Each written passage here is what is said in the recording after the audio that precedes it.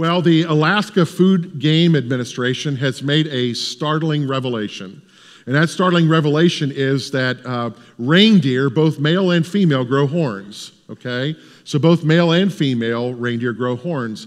The male reindeer, they find out, lose their horns probably in the late November to middle of December time frame.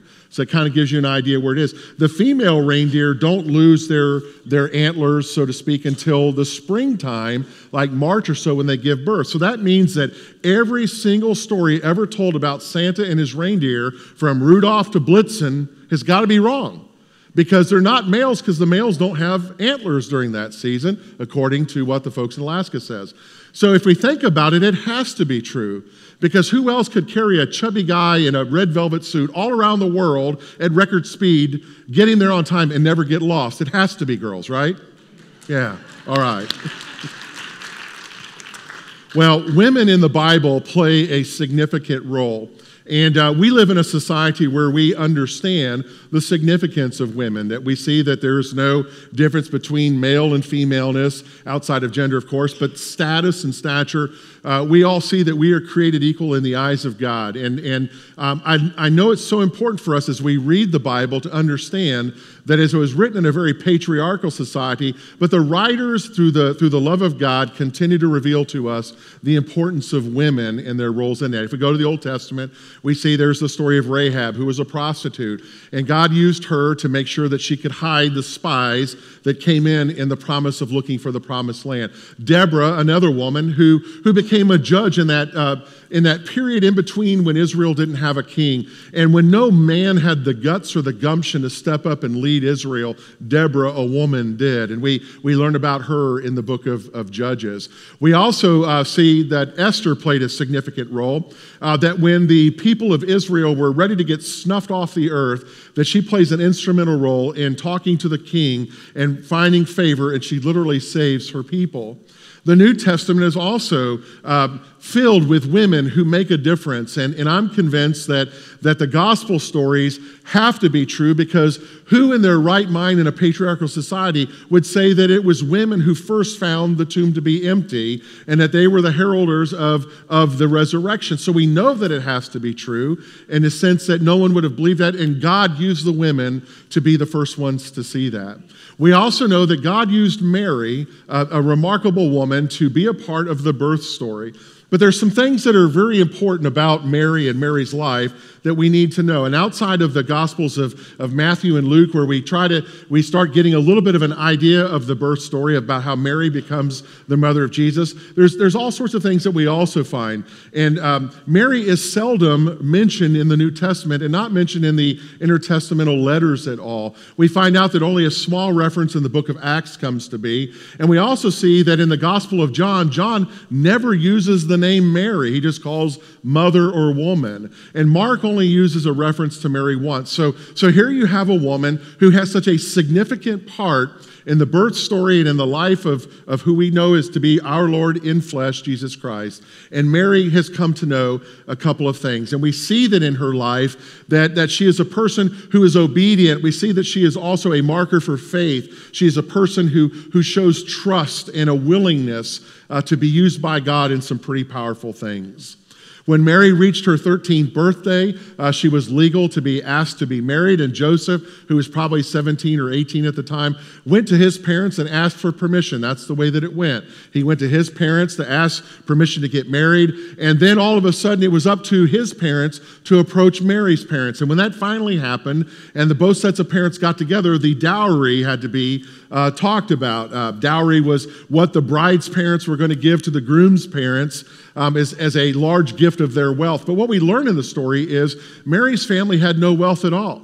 Joseph's family had no wealth at all. So really what would be the gift that would be brought to this marriage was Joseph's tenacity and strength as a laborer, as a carpenter, and a man who was also a faithful man. So Joseph was the one bringing the riches to the table through the work of his hard back. When both sets of parents got together and the agreement was met, it's called the Kedushin. And the Kedushin was this formal agreement, not a marriage, but a betrothal. And the only way to get out of the betrothal or engagement was through an act of divorce. And so the Kedushin was the legal binding agreement that brought these two together. We learn in the story that the angel Gabriel comes before Mary, and he appears at a childlike state in that rising 13, almost to be 14 sense of age. And Gabriel says the words, "Rejoice, child of grace, the Lord is your helper. You are blessed amongst most women." And Mary has to be thinking in her mind, as she's looking at herself with this vision that's before her, she has to be wondering, what in the world is going on? And visions, like I said last week, were not uncommon in the ancient world. So Mary realized that God did bring visions to people in a great sense. But Mary had to be wondering why she, a young country girl, a girl born in poverty, why God would use her in a way to bring glory to himself. And she had to also be thinking that as the angel began to tell her the story about the role that she would play, she began to wonder, will I ever see my parents again? And if this angel doesn't say what I think he's going to say, will I ever even see Joseph? So there Mary stands, and she says nothing as the angel comes. And I can envision how she probably looked away. If you've ever been in a conversation with someone and they're kind of coming in at authority over you, or they're bringing you news that you're not sure of, many of us will not make eye contact with that individual. We'll kind of look away or we'll look down. And that was the custom in the ancient world, that you never looked anybody directly in the eye. To look somebody in the eye was an insult. And Mary, though she couldn't help but to try to look at the angel's eyes and look down and look in his eyes and look down, because Gabriel had appeared before her and she wasn't sure what was going to happen from there. But Gabriel senses what's going on with Mary, and he softens his voice and he says these words, "Do not be afraid, Mary. You have found favor in the eyes of God, and behold, you are to be the mother and to bear a son, and to call him Jesus, and he will be great. He will be the Son of the Most High, and that will be his title, and the Lord God will give him the throne of his father David, and he will be king over the house of Jacob forever, and to his kingship there will be no end."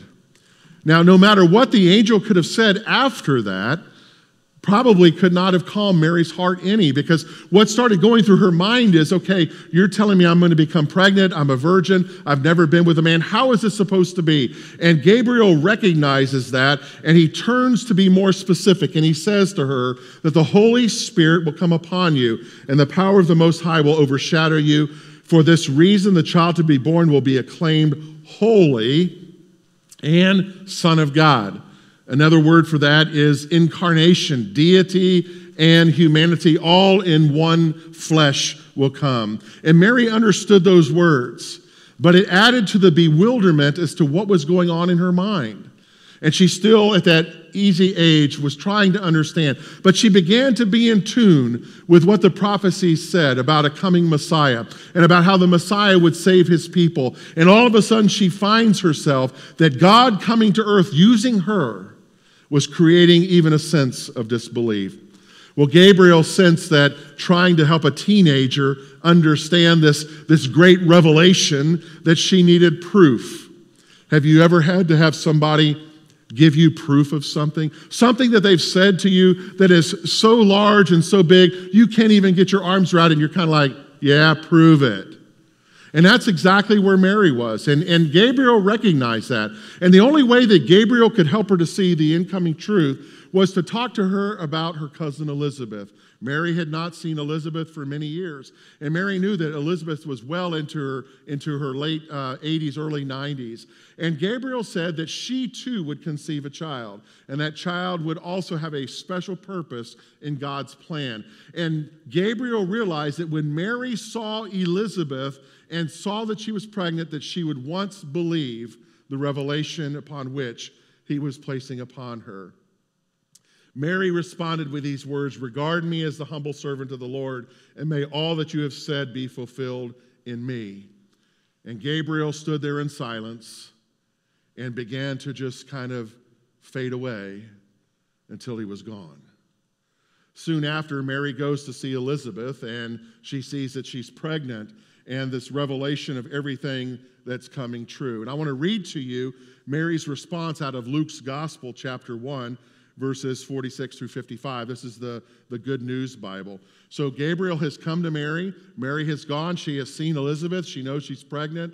And all of a sudden, the verification and all that's there, and Mary's response, she says, "My heart praises the Lord. My soul is glad because God is my Savior. He has remembered me, his lowly servant." Mary is always in tune to her level of poverty. She's always in tune as to her status and stature within society. My lonely servant. From now on, all people will call me happy because of the great things that the mighty God has done for me. His name is holy. From one generation to another, he shows mercy to those who honor him. So she's now remembering the scriptures of her Bible, which is the Old Testament, which would be the writings of the prophets and the Psalms. And she's beginning to recall these things. He has outstretched his mighty arm and scattered the proud with all their plans. He has brought down mighty kings from their thrones, and he's lifted up the lowly. He has filled the hungry with good things and sent the rich away with empty hands. He has kept the promise that he made to our ancestors. So Mary knew that one day the Messiah would come. And so she's proclaiming these words that it's coming true. And he has come to the help of his servant Israel. He has remembered to show mercy to Abraham, to all of his descendants forever. And Mary stayed with Elizabeth about 3 months, and then she went back home. Now, that piece of scripture is known as Mary's song.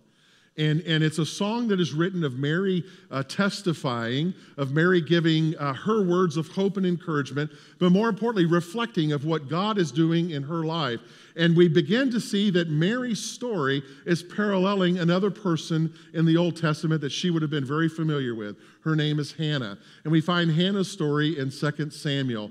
And Hannah was also a woman whose womb was barren, and she had prayed and prayed and prayed that God would bless her with a child. And we see that through that experience that Mary and Hannah go through similar experiences. And what we see come out of that is Hannah ultimately gives birth to the great prophet Samuel, who then is the one who selects David to be king and starts the whole Davidic line with the purpose of what God sees. But the prophet Eli was there, and Eli began to look at Hannah and how she would just pray with her tears, and her tears would turn into laughter and all of these things. And many people thought that she was a heavy drinker and that she was drunk all the time. But Eli realized and said to her, "No, no, no. God has overwhelmed you, and he has heard your prayer, and God will come and give you the child that which you seek." So Mary remembers this story, and she knows that like Elizabeth and like her and like Hannah, all the commonality that is there, and that the Holy Spirit has brought forth this ability for her to conceive a child. She says, "I am the Lord's servant, and may your word to me be fulfilled." The word servant is really important. Servant or servanthood. One who serves, one whom a master has authority over. And we look at the word servant, and Mary kind of is looking at her job description, and she's saying that she is to be the mother of God and all that, and I'm your servant. And I kind of was thinking about, wow, that sounds a lot like our St. Paul job descriptions. You know, you'll do all these things, and at the very bottom is the fine print with a magnifying glass and the micro telescope, and anything else asked for by the pastor. And so Mary realizes that she has to do what the master has asked her to do, that God has said, "You will give birth," and she says, "I am your humble servant," and she moves forward with that. Now, we talk a lot in church about humility, and we talk about godly humility, and humility is not thinking less of yourself, but it's thinking of yourself less. And so there's a huge difference that's with that. So when we show humility and we demonstrate that, we basically take ourselves out of the spotlight. It's not about us. We don't go make personal appeals and things to people based upon our own name and because we think we're somebody. But what we see is we step aside and we see the work of God happen through us. And this is what Mary was doing. So her song is a song of faith. And she sings of God's salvation, even though nothing around her changed. Mary was still a teenager. She was still bewildered. Herod was still king and on the throne. The Romans were still being oppressive. Women were not given their specific rights. Nothing had changed with this promise that the angel said to her about giving birth to Messiah. But Mary knew once the birth happened, the world would change, and that God would fulfill the promise that he made so long ago. I'm thinking about the journey. And so she knows she's pregnant. The time has come. The angel has spoken to Joseph. He's reconciled all that with her, and everything is moving forward, and God's plan has been enacted. Imagine with me for a minute, they're on the road to Bethlehem. And as they're on that road, and it becomes a very tiring place, and as they're walking, and Mary is being carried by the donkey, and Joseph is by her side, as they're getting to that place, and they finally get into the city of David, and what they find out is that there is nowhere for them to go, and the only place that's available is something called a stall, a place where animals are kept in a small cave, probably underneath the inn or a little bit down the road. And that's where Mary was to bring the King of Kings into the world. The Jewish custom was that every woman giving birth must have a midwife present. Mary would have no midwife. And at the age of 13, likely even early 14, she would have to give birth to a child on her own. And that experience was one that would change her life. I can just visualize how Joseph gets her inside of this cave or this stall or this stable, whatever term we would like to use. And Joseph begins to take care of things, and he's making sure that there's clean straw inside of the manger. And he's looking at Mary, and Mary's looking at him, and he realizes that, I probably need to leave because I don't need to be here because she wants to do this on her own. So what does Joseph do? He goes and he boils water. I mean, what else do men do when their wives are pregnant, get ready to bear birth? We boil water, okay? So he begins to boil water, and he has that water, and it's ready. It's ready for that opportunity of coming to help with the disinfection and the warmth and all that would come. And Joseph stays outside of the area, and Mary begins to straddle the wall in great birthing pains. And ultimately, Joseph begins to hear the cry of a newborn. And he realizes, and he wants to run in, and he wants to be with her, but he realizes, no, Mary needs to take care of this. I'll only be in the way, and she hasn't called for me yet. And then he hears her whisper his name, Joseph. And he walks inside of the area, and there she is sitting on a stool, Taylor style, and her hair's been combed, and her face has been somewhat cleaned up, but she has the blueness under her eyes of the labor of what's just happened. And Joseph moves over toward her to that place where he had put that fresh straw. And he begins to see the swaddling, the cloths that Mary had so particularly packed on their road, on their journey into Bethlehem. And as he peels that away, he looks and he sees this squished up, wrinkled, red little face, a newborn, a baby. And Joseph is bewildered, and yet he's mesmerized, and he's at a point where he doesn't know what to think. And he begins to say to himself, this is what the angels proclaim. This is the King of Kings, the Lord of Lords. This is what this is all about. And then he bows down on his knees, and he cradles the manger, and he begins to thank God for this great blessing and honor in his life to be the father figure of Jesus the Christ. I was thinking about how so often when we read this biblical account, we sometimes stonewall ourselves and we start nitpicking at, well, did the scripture say this or did it say that? Well, I think it said this. Well, it never really said that. And even the manger, there's been lots of arguments about what was the manger? Was it made of wood and was it a feeding trough or was it hewn out of stone and did it hold water? What exactly was it? And folks, the question is, it doesn't matter. It doesn't matter what it was made of. But really, the point is that first Christmas, the manger was the womb of Mary. She carried the Christ child, and she gave birth to God into the world.